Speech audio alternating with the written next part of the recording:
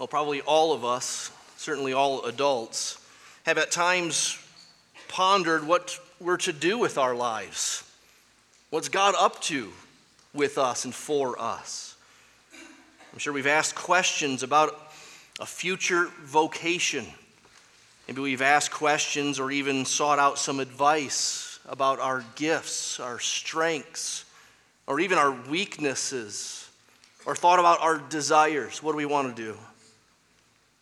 Well, whether you're asking those questions in your late teen years or early 20s or somewhere midlife even, the point is that we've asked those questions. Some are actively asking those questions. And similarly, every Christian hopefully has at times asked what God might have in store for them regarding his church and his kingdom and spiritual matters. Where and how would God use me? Such questions might be considered when we encounter one of those lists in the Bible of the spiritual gifts, like Romans 12 or 1 Corinthians 12. Try to see where we might line up. Or maybe when we reread of that metaphor that Paul uses, that the church is like a body. It's a whole, but it has many parts, and each part does their own unique thing. Or those questions might surface whenever we find ourselves in a new church. How do I fit in this church? Where am I needed here? How can I be used here? Well, our next passage in the book of Exodus might be of help to those kinds of questions of calling and gifting and desires and even labors or work. Exodus 31 doesn't speak to these things directly per se, at least not our contemporary questions about being active in this world or being active in the church. No, Exodus 31 is utterly unique and special for the people it is dealing with and the place and even the covenant era in which it's found. But by way of analogy, Exodus 31 helps us think through those fundamental questions of how to function as a Christian, how to be useful in God's service, or even what does it mean to be a flourishing human being made in God's image. And we need to know the usefulness and relevance of Exodus 31 right up front. Because like other recent chapters in Exodus, not least chapter 30, which dealt with incense and oils to be used at the tabernacle, Exodus 31 can also seem irrelevant for us today. But again, by way of analogy, I think we see these themes not only move over to the New Testament, but once again flourish and swell and blossom in the New Testament. So let's read Exodus 31, the first 11 verses together. It says, "The Lord said to Moses, 'See, I have called by name Bezalel, the son of Uri, the son of Hur, of the tribe of Judah. And I have filled him with the Spirit of God, with ability, intelligence, with knowledge in all craftsmanship, to devise artistic designs, to work in gold, silver, and bronze, in cutting stones for setting, and in carving wood, to work in every craft. And behold, I have appointed with him Aholiab, the son of Ahisamach, of the tribe of Dan. I have given to all able men ability that they may make all that I have commanded you, the tent of meeting and the ark of the testimony, and the mercy seat that is on it, and all the furnishings of the tent, and the table and its utensils, and the pure lampstand with all its utensils, and the altar of incense, and the altar of burnt offering with all its utensils, and the basin and its stand, and the finely worked garments, the holy garments for Aaron the priest, and the garments of his sons for their service as priests, and the anointing oil and the fragrant incense for the holy place. According to all that I have commanded you, they shall do.'" So here we come to the craftsmen who are actually going to build the tabernacle that God has been describing in thorough detail.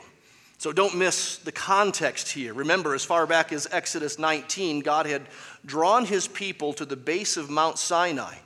God called Moses up to Mount Sinai. God descended upon Mount Sinai, and there God began to speak to Moses. At first, in chapter 20, 21, 22, God gave laws to Moses. But then by chapter 25, God begins to unfold the specifics for the tabernacle. For 3 pretty long chapters, God gives, again, thorough detail as to the specifications and the furnishings and utensils of the tabernacle. Chapters 28 and 29 dealt with the priesthood and the sacrifices. And the point of all of this is that God intends to dwell with his people long term. He intends to dwell in their midst, as God put it in chapter 25, verse 8. Look back there. God said to Moses, "Let them make me a sanctuary that I may dwell in their midst." There's the thesis statement, the purpose of these long chapters from 25 through 31. So that situates us in the context of our passage. Now, let's analyze and apply our passage of the first 11 verses of Exodus 31 under 5 headings. And I'll just give them to you up front. The calling, the gifting, the desire, the work, and the God behind it all. With each of these, we'll take time first to consider the meaning and significance of the original context and the original people in the story. So what we could call there is them back then. And then with each point, we'll also seek to apply it to our lives today, what we might call us now. So first, there's the calling. In the Exodus story, there have already been some people singled out by name by God to perform special purposes on God's behalf. Moses is, of course, chief among them. He's the prophet, the spokesman for God. He's elsewhere called the shepherd of Israel. But also Aaron and his sons, Nadab and Abihu, have been called out by God by name to be priests among the people. And now, craftsmen of all people, of all classes. You may not think that that's what would be next, that these people would be singled out for a special purpose in that of building the tabernacle and all of its furnishings. So Bezalel, verse 2, he'll be something like the general contractor overseeing it all. Ahilib, he will be the foreman.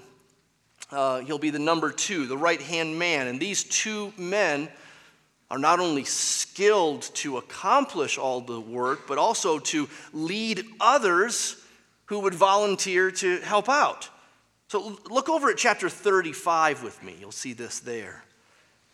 In chapter 35, Moses has already come down the mountain from Mount Sinai. Something bad happens in chapter 32. We'll get to that eventually.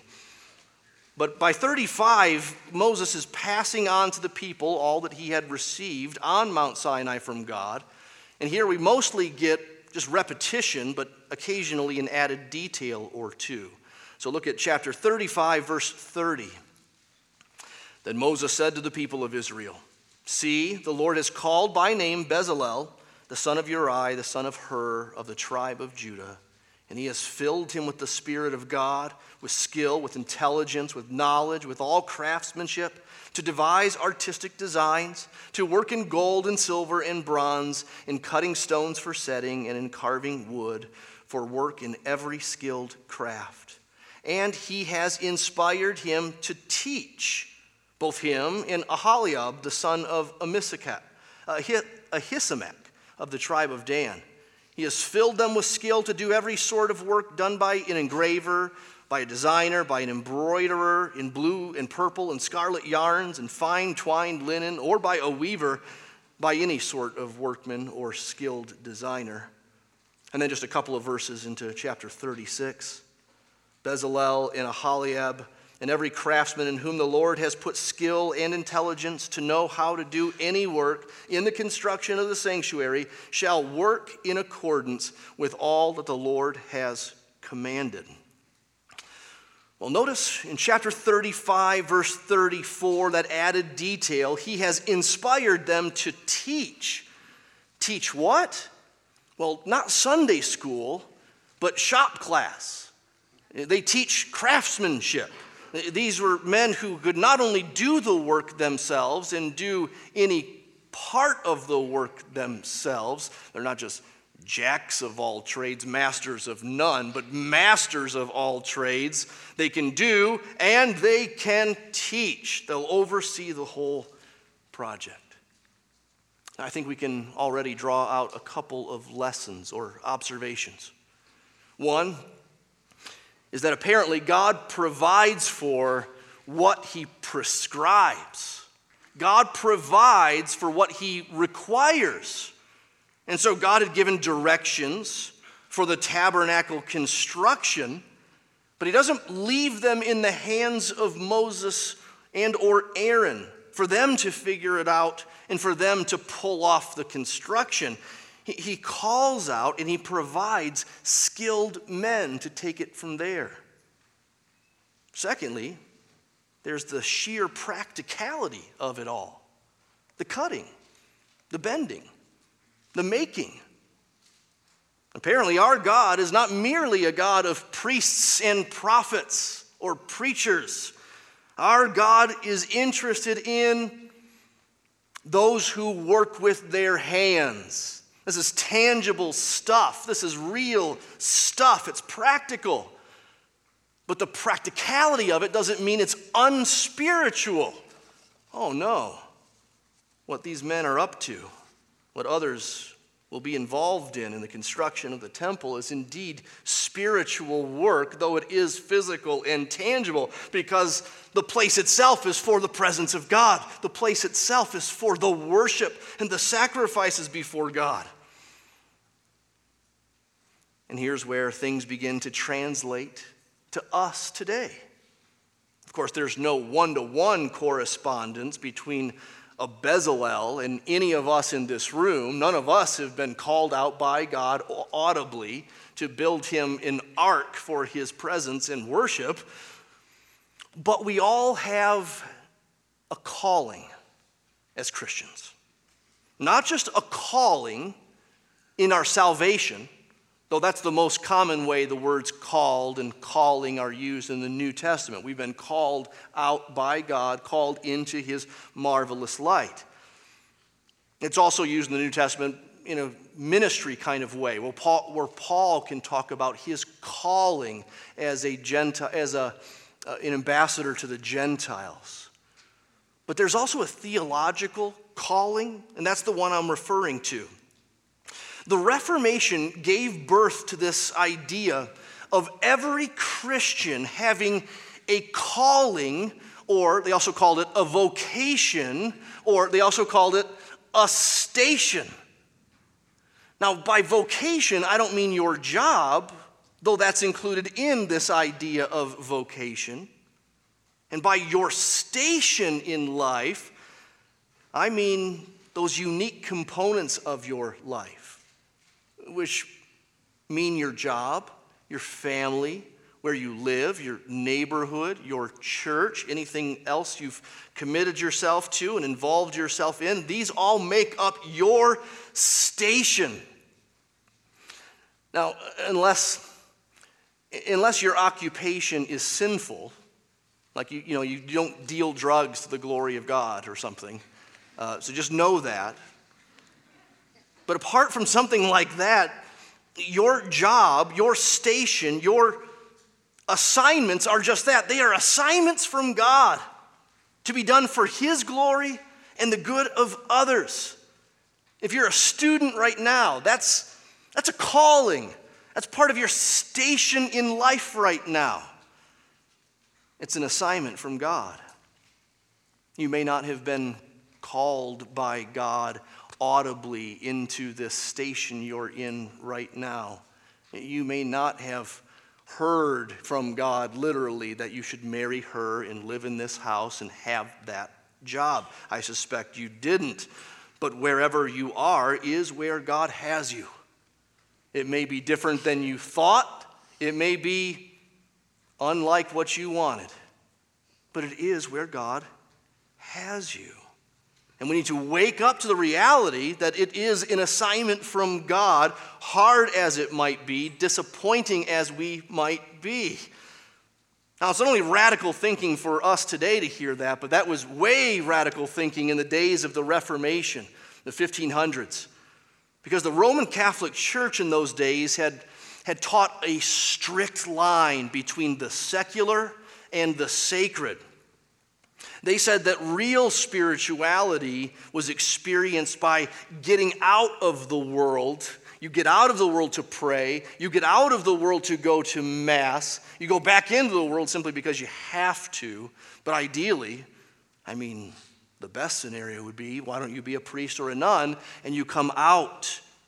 And that's where real spirituality takes place. Well, Martin Luther and others saw that everything in our lives, not just our church, not just our prayers, but everything in our lives was to be an expression of the two great commandments: to love God with all your heart, soul, mind, and strength, and to love your neighbor as yourself. They believed everything in your life that can be done in love to God and neighbor should be done in love to God and neighbor, consciously so, overtly so. Wouldn't it transform or begin to transform your perspective on mundane tasks if you more often bought into this idea that it's a divine calling put before you, an assignment from heaven? What might it mean for students and engineers and stay-at-home moms and teachers and small business owners and those in the military, whatever it is you do, to view your work as a calling from God and to view your assignment as a conscious expression of fulfilling the two great commands in simple everyday things? Well, that leads, secondly, to the gifting. The gifting, or what might be called the filling, because that's the language in Exodus 31, verse 3. God says, I have filled him with the Spirit of God. And then that's unpacked with words like with ability, intelligence, knowledge, craftsmanship, artistic designs. And it's repeated again in chapter 35 as Moses comes and addresses the people. God has filled him with the Spirit of God, with skill, with intelligence, with knowledge, with craftsmanship. Now, to my knowledge, this is the first time in the Bible that the Bible speaks of the Spirit filling. God's breath entered man at creation. That's similar, but not the same language exactly. It was said of Moses that God would be with him and would tell him what to say, but that's not quite the same thing. Perhaps Moses was filled with the Spirit, we don't know. But this is the first time in the Bible that it's explicitly said that someone is filled with the Spirit, and filled with the Spirit to make stuff and shape stuff and create things. To be filled with the Spirit is to be endowed with God's presence for a unique ability to do God's assigned work. That's what it means. That ability may have been there somewhat before, what we call a natural ability, God-given natural ability. And so I suspect with these two guys in Exodus 31, they probably both had been real familiar with hammers and making things before. And if so, then the Spirit's filling them here just enhances that natural ability, that empowering. It's elevating it. They're making things of every sort. They have the ability to teach others to make things of all sorts. God had filled them for this purpose. So you can imagine when they get from Moses the detailed script of what we call in our Bibles, Exodus 25 to 27, laying out the description of the tabernacle. They just get it. These are the guys that get it. They don't need the architectural map. They don't need a drawing. They don't need a vision. They can see it. They're not intimidated by the amount of detail that God gave. Neither are they intimidated by the details that God left out. Yes, there are, for all the words that God said about what the temple or tabernacle should be like. There's some things he didn't say about it, and they're just going to have to figure that out and fill it in and come up with something on their own. And they're not intimidated by that. They were made for this. God empowered them for it. God gave his Spirit to them for this. It's like Eric Liddell in that old movie, Chariots of Fire. I'm just curious how out of touch I am with my audience today. How many of you have seen Chariots of Fire? Okay, that's pretty good. So my cultural references aren't slipping too much at the age of 44, almost 45, but eventually they will, and eventually you will tell me. Well, Chariots of Fire, remember Eric Liddell said to his sister, Jenny, I believe God made me for a purpose, for China, but he also made me fast. And when I run, I feel his pleasure. Well, Bezalel and Aholiab might have said, I believe God made me to swing a hammer, to shape things. And when I make something, I feel his pleasure.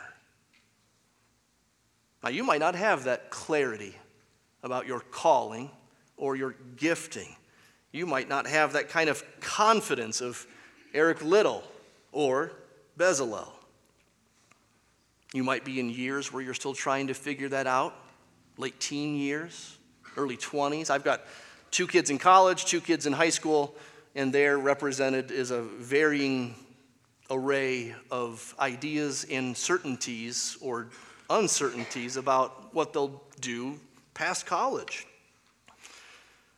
You might be well past high school, well past college, in your middle life years, and asking these questions all over again, still wondering, what is God up to with you? What's he doing these days?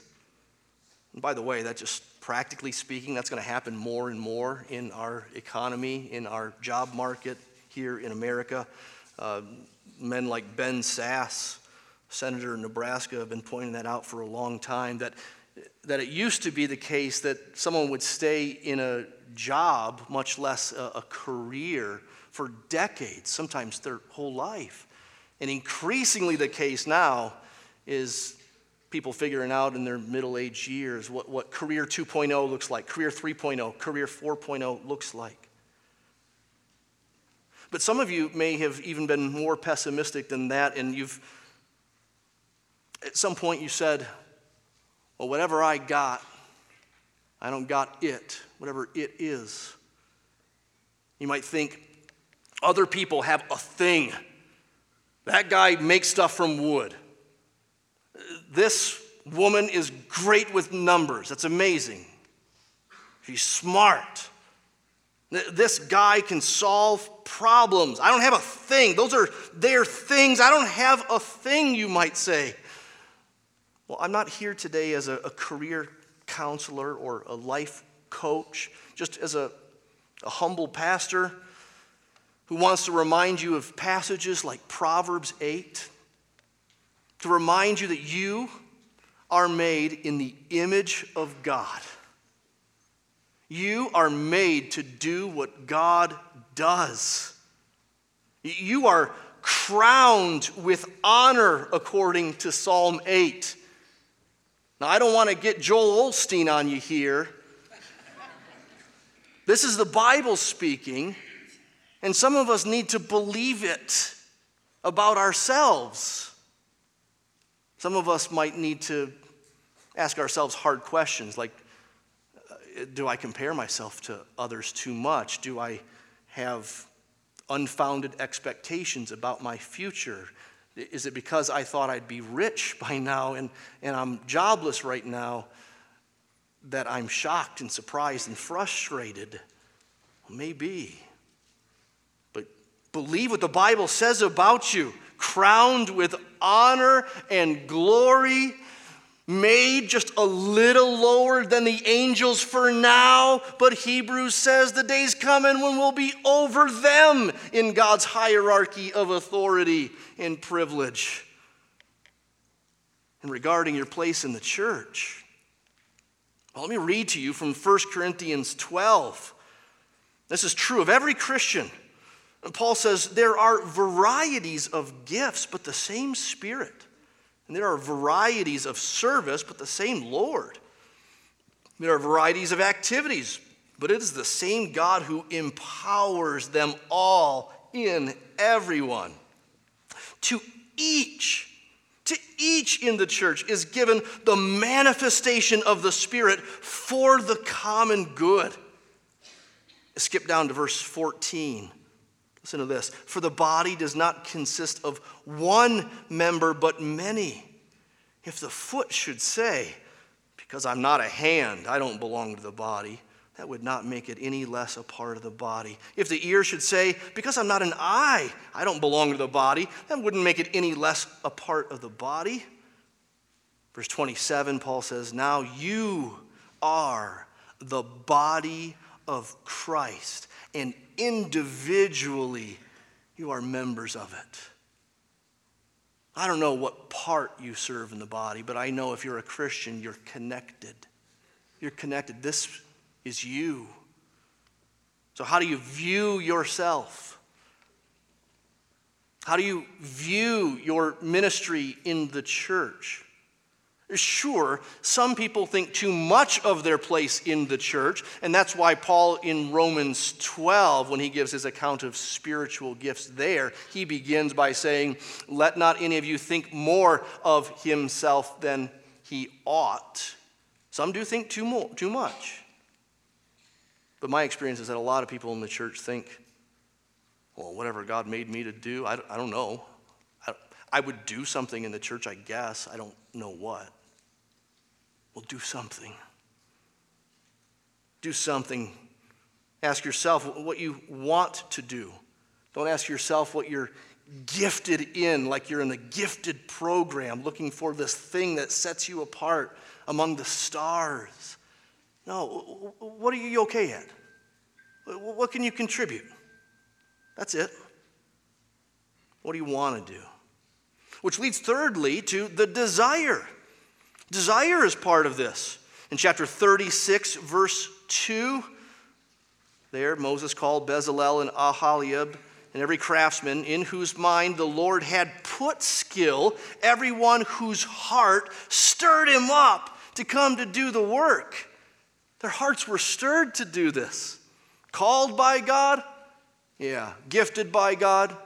And hearts stirred to go do the work. You see this in chapter 35, verse 25 as well, regarding skillful women. Every skillful woman spun with her hands, and they all brought what they had spun in blue and purple and scarlet yarns and fine twined linen. All the women whose hearts stirred them to use their skill spun the goat's hair. So get this, Bezalel and Aholiab, they were called by name, audibly, by God, and assigned to lead the project. But countless others among the 1 million+ Israelites had to just figure it out. They didn't get the audio version of their calling. They assessed themselves. Can I do that? I'll do that. My heart's stirred to do that. We might envy the clarity and the confidence of those who have some sort of visual or audible calling like the Apostle Paul had on the road to Damascus, but those are unusual, both in the New Testament and in the Old. The rest of the people, like you and me, just had to figure it out. Should I do that? Should I give that? Can I contribute that? Would that be of help? Desire is no small part of the equation. It's not the only part. Desire and ability should go hand in hand somewhat. There should be some ability along with the desire. You can imagine that there probably were some sweet, elderly Israelite ladies who said, I'll make something for the tabernacle. And they brought it to Bezalel, and he said, oh, thanks, that's sweet. I'm sure we can use it somewhere, right? And maybe that just wasn't her gift. And so this is often helped by others around us, affirming our gifts and confirming our desires, not thinking that desire trumps everything else. But then fourthly, there's the work involved. For all of the calling, gifting, and desire, the work itself still had to be done. Work. That four-letter word is all through Exodus 31, 35, and 36. Yes, even craftsmanship, even art stuff, it needs work.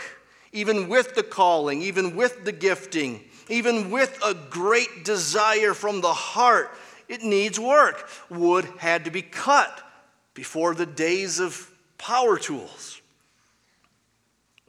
The bronze had to be hammered out.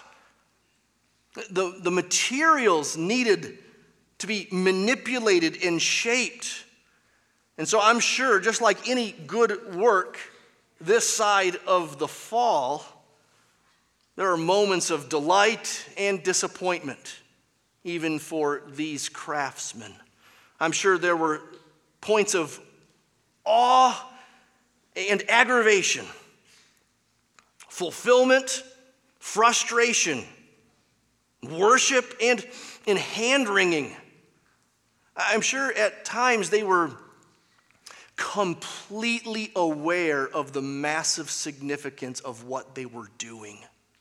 I mean, to handle and to shape and to build out the mercy seat, which was to be a representative footstool for the very throne room of God, to be placed in the Holy of Holies, the place where sacrifice would be made, and only once a year and only by the high priest, no one else. That is what they were making. And you can imagine them just mind blown, floored. And I imagine there are other times where bronze is just bronze. I'm sick of bronze today.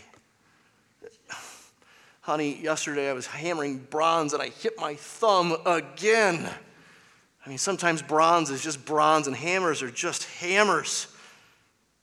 Just yesterday morning, I was here in my study and I was working on this sermon.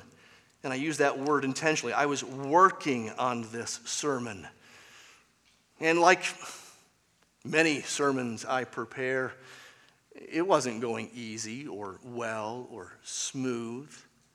I was a little frustrated, actually, at the lack of progress and the lack of clarity in my head. And I was thinking, my wife and kids are home, and I wish I were home, and I really could use a day off right now. And then Holy Spirit just grabbed a hold of me and made me realize, here I am preparing a sermon on the craftsmanship, the work for the worship of God, while I complain about preparing that very sermon, right? Doctor, take your own medicine, right? This is exactly what I needed. The Lord showed me yesterday morning just how quick my heart can turn aside and complain. And we all know that. We know we've experienced work putting a smile on our face and then causing us to cuss, right? We know it can be fulfilling and frustrating. And there are actually reasons for that. There are theological reasons for it. And we should have those handy in our minds. Think of it as have a theology of work in your back pocket that you can pull out often to remind yourself of what's going on and what you're experiencing, what you're feeling, and what should be. So let me offer 4 principles. You could call this a theology of work from the Bible. according to these 4 principles. Number 1, work is good. It is godlike. God works. He has made us in his image. And one expression of that image is that we work, we create, we oversee, we manage, we multiply. That was a commission given to Adam in the garden. Work did not come after the fall, and work will not go away in a new heaven and a new earth. Therefore, work is good. But secondly, work is hard. This side of the fall, work is hard. Sin entered the world. The world and our work was placed under a curse. Genesis 3 calls it thorns and thistles, which aren't just related to farming, but that's just one example of thorns and thistles all over the place. In all of our labor, we're running into thorns and thistles. I always say, no home project can get started unless there are 3 trips to Lowe's. No less than 3 trips. I think it's going to be 1. Oh no, it's 2. Sure enough, it's 3. The curse got me again. Don't be surprised. Work is hard. Read Ecclesiastes from time to time to remind yourself how to lament the frustrations and even at times the futility of our work. Thirdly, work has great potential for sin. Like everything in this world, this side of the fall. Work can be ignored. It's called laziness. A person like that is called a sluggard in the book of Proverbs. It's a big deal. Work can be ignored. Work can be idolized.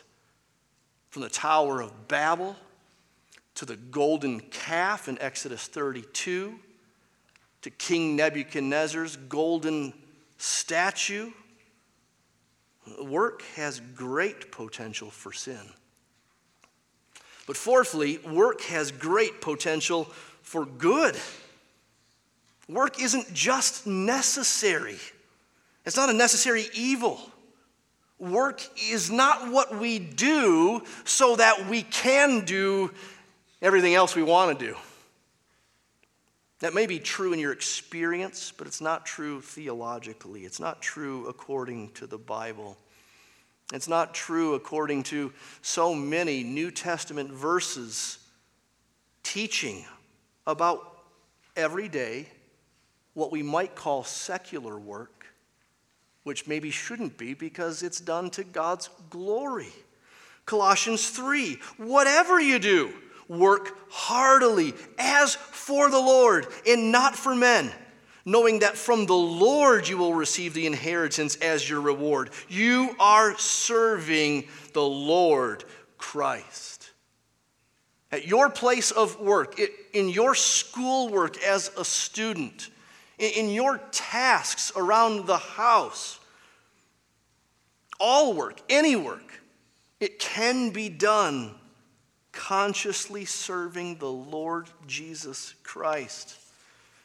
Dorothy Sayers put it so well, work should not be looked upon as a necessary drudgery to be undergone for the purpose of making money, but as a way of life in which the nature of man should find its proper exercise and delight, and so fulfill itself to the glory of God.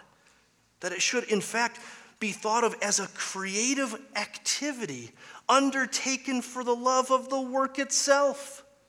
And that man, made in God's image, should make things as God makes them for the sake of doing well, a thing that is well worth doing. Elsewhere, she said, work is a celebration of the material world as the expression of God's creativity. We are most like our Creator when we create, manage, subdue, beautify. Martin Luther called vocation the mask of God. The mask of God. Why? Well, because to your neighbors and friends, God is hidden. He's not visible. But when we serve them, when we work for them, we show them something of God. It's his mask. It's his hidden hand.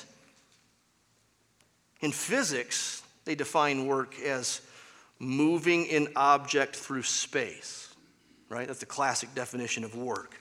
But in theological terms, we could say that work is moving things from chaos to order for the glory of God and for the good of others, however big or small it might be. Let me say that again. It's moving things from chaos. Whatever degree of chaos we're talking about, it's moving it from that degree of chaos to more order. Not perfect order, but more order. Work is moving things, cleaning a playroom, changing a diaper. Chaos, order. You see? Car doesn't start, car starts. Chaos, order. Garage is cluttered, chaos. Fixing that's order. However big, however small, however long-lasting it may or may not be, it's work for the glory of God, for the good of others.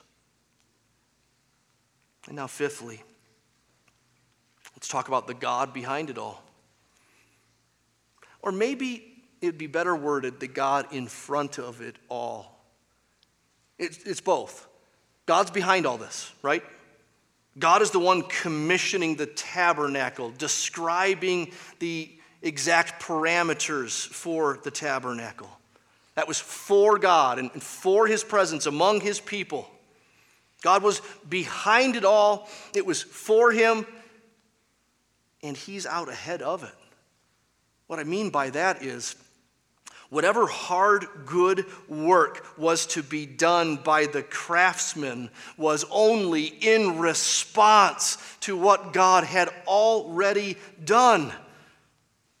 They didn't make the gold and the bronze and the wood here and this thing like that and these cherubim on top so that God would like them, so that God would accept them. God had already delivered them, remember, from slavery in Egypt. Remember, the big change in the book of Exodus is who they serve. They were serving Pharaoh, and God has rescued them to serve the true and living God. Remember how Moses said at the edge of the Red Sea, that fateful day with the Egyptian army bearing down on them. He said to the people in Exodus 14, "Fear not, stand firm and see the salvation of the Lord, which he will work for you today." Their work's in response to God's work, saving work. Later, Moses will pray, Deuteronomy 3, "What God is there in heaven or on earth who can do such works and mighty acts?" Again, their work. Important, yes. Necessary in a sense, but only in response to what God had worked. His work comes first. His work is determinative. Their work is in response, and it's imperfect compared to his perfect work. So the basis for a relationship with God, the basis for the presence of God, the basis for God dwelling in the midst of his people is his people actually resting in what he has already done, not working. That's what the Sabbath represents, right? Resting. Not working. By the way, that's what's talked about in the rest of our chapter, and we'll see it in detail next week. That's why we need more from God than just Israel's one-time deliverance from Egyptian slavery. They needed to keep resting in him. They needed him to continue to work even more than he did the night of the Passover or at the Red Sea. Later on, the prophet Habakkuk foretold of a day where God would someday say, "Look, I'm doing a work in your days that you would not believe if you were told. Well, the Apostle Paul grabs onto that line in an evangelistic sermon in Acts 13, as if to say, that is now. God is saying, I'm doing a work in your day right now. I've done it. You wouldn't believe it if I told you. In fact, I'm telling you right now, and many in that town did not believe it. What God had done, what God was doing, is the cross and the resurrection of Jesus, the salvation that's offered in him through that work upon the cross and resurrection. It's work. Jesus came to work. You see this from the earliest days. Luke 2, remember this, Jesus' parents accidentally leave him at the temple, and they don't know about it for like a couple of days. Then they realize, where's Jesus? They traveled as big families back then, so you could easily lose a kid for a couple of days, apparently. Nevertheless, they go back. They say, what are you doing? Well, he was debating theology with the rabbis. And he said, don't you know I must be about my Father's business? He later said in John 6, I've come to do my Father's will. He said in Matthew 16, I will build my church. Jesus came to work. Jesus is the builder. In Luke 20, Jesus says that he's the rejected cornerstone. The builders, he says, that is the religious elite in his day, had rejected him as a cornerstone for God's new building, you might say. The irony is that in this rejected cornerstone, Jesus is indeed God's cornerstone. Upon him, everything else is built and laid out. He's the building, he's the builder. He said he came not to be served, but to serve and to give his life as a ransom or a payment for many. And that ransom worked. It worked. So that Paul can say in Ephesians 1, he can speak of the immeasurable greatness of God's power that's shown toward us who believe according to the working of his great might, which he worked in Christ when he raised him from the dead. Or we could just put it in the plain terms of Ephesians 2, 8, and 9, verses that some of you might have memorized. By grace you've been saved through faith. This is not your own doing. It is the gift of God, not a result of work, so that no one can boast.